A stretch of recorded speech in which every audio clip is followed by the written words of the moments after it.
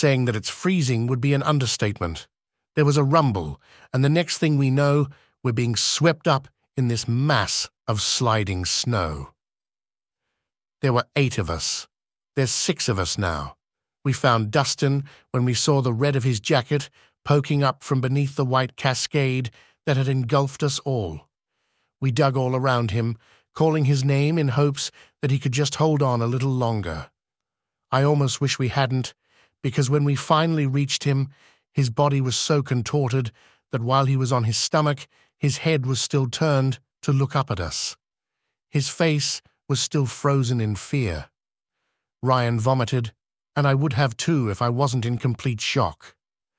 We covered him back up and marked his spot with a stick and some torn cloth. We never did find June. Thankfully, our backpacks had stayed with us through the tumbling, and we had each packed some small snacks and bottles of water. We were so sure that a rescue team would be coming any minute that they would hear about the avalanche and immediately sound out aid. I guess we'd forgotten that we had chosen a route that was advised against for that exact reason. But it was Max's birthday, and that's where he wanted to go, so we went. It had been ages since we'd heard of any mishaps on this trail, so we thought it would be okay. We thought the warnings were just from an outdated incident. We were so wrong. In the first few hours after everyone who'd made it out found each other, we would trek to the woodline, not far from where the site of the incident, so that it wouldn't be hard to spot us if rescue flew overhead.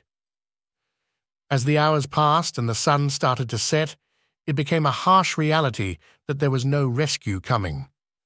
Juliet couldn't stop crying, and I remember just sitting quietly at her side, worried that she was going to dehydrate herself.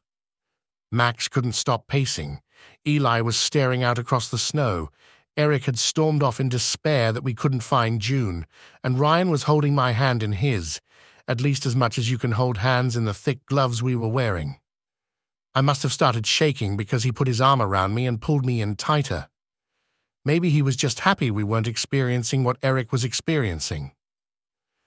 As night came, we all huddled together as temperatures dropped even further. I could feel the chill in my bones. Our teeth audibly chattered, and the sound was intermingling with the stifled crying of any given member of the group at any time. Howls echoed in the distance, and I couldn't help but think of Dustin's body still buried in the snow and the fact that we hadn't found June. Would the wolves come for them?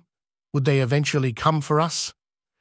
These are the questions that would rack my brain as the night raged on, unrelenting in the snapping of twigs and the chill of the wind slicing at our skin. At the time, sleep was still something we craved, like drifting out of the nightmare of our reality. It wouldn't be long before sleep became something that we feared, something that we realized might be something we might not awake from. The next day, the shock wore off, but the panic still remained. We hadn't properly stored our water bottles, so they had frozen overnight. We were desperately dehydrated, sleep-deprived, and terrified. We stuck the bottles into our coats, trying to use our body heats to melt them as quick as possible.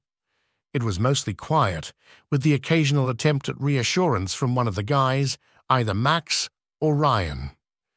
Eric would continue to wander back into the woods, and we could hear his hoarse voice still screaming out June's name. The silence in return was deafening and heartbreaking. Again, I thought about the howling that had echoed through the area around us. I knew we weren't going to see June again.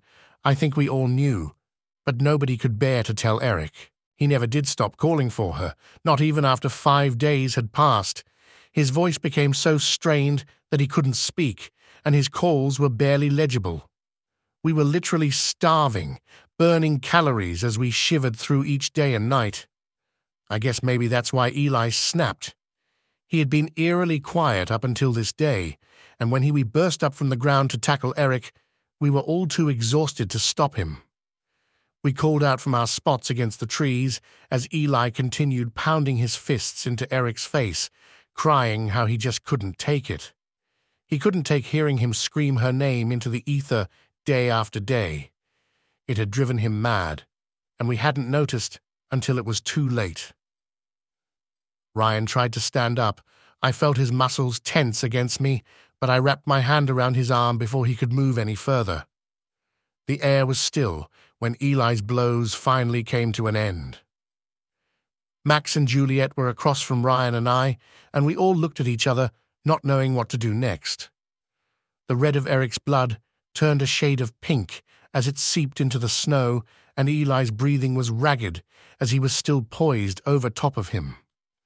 He continued panting as he looked around at each of us, huddled against one another, looking at him in horror of what he'd done. Something in his eyes told us not to move a muscle.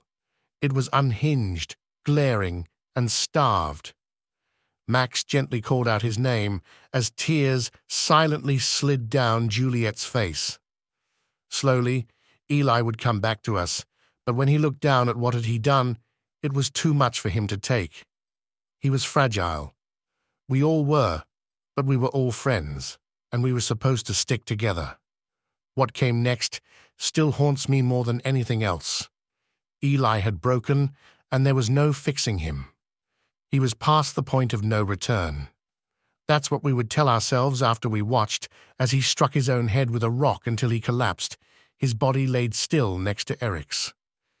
We were running low on water and only had 1 or 2 bites left of the protein bars we had rationed out.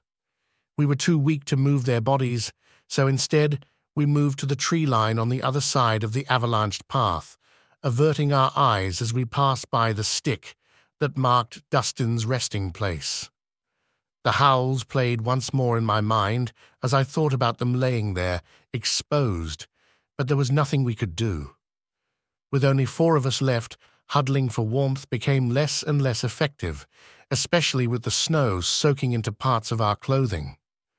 Max and Ryan would do everything to start a fire, and at one point they had even managed to get a spark that evolved into a flame. It was the most joyous minute of our time. Sometimes I wonder if that minute of warmth is what pushed me through to the end.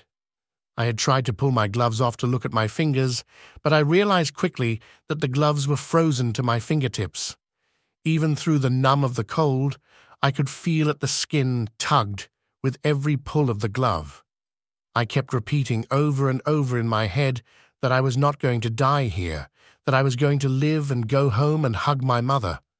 I repeated it so much that I started saying it out loud, rocking to keep warm. Juliet did nothing more than mumble ever so often, though her words had stopped making sense and never reached beyond a whisper. It was at this point that Max and Ryan decided they needed to try and find help. They wobbled as they stood, and I pleaded with Ryan not to go, desperately memorizing the blue of his eyes. It would only serve to become another haunting memory. They didn't return. Juliet became totally silent as the day passed, and I huddled against her. I almost didn't notice when she took her last breath. The shuddering of her body mimicked the shivering. Night fell, and there was no one left but me and the wolves. I closed my eyes as I listened to the crunch of their paws in the snow, thinking that was it. I surrendered to it. Just as soon as I had, there came a burst of light in my face. Walkie-talkie static and voices surrounded me. We found them.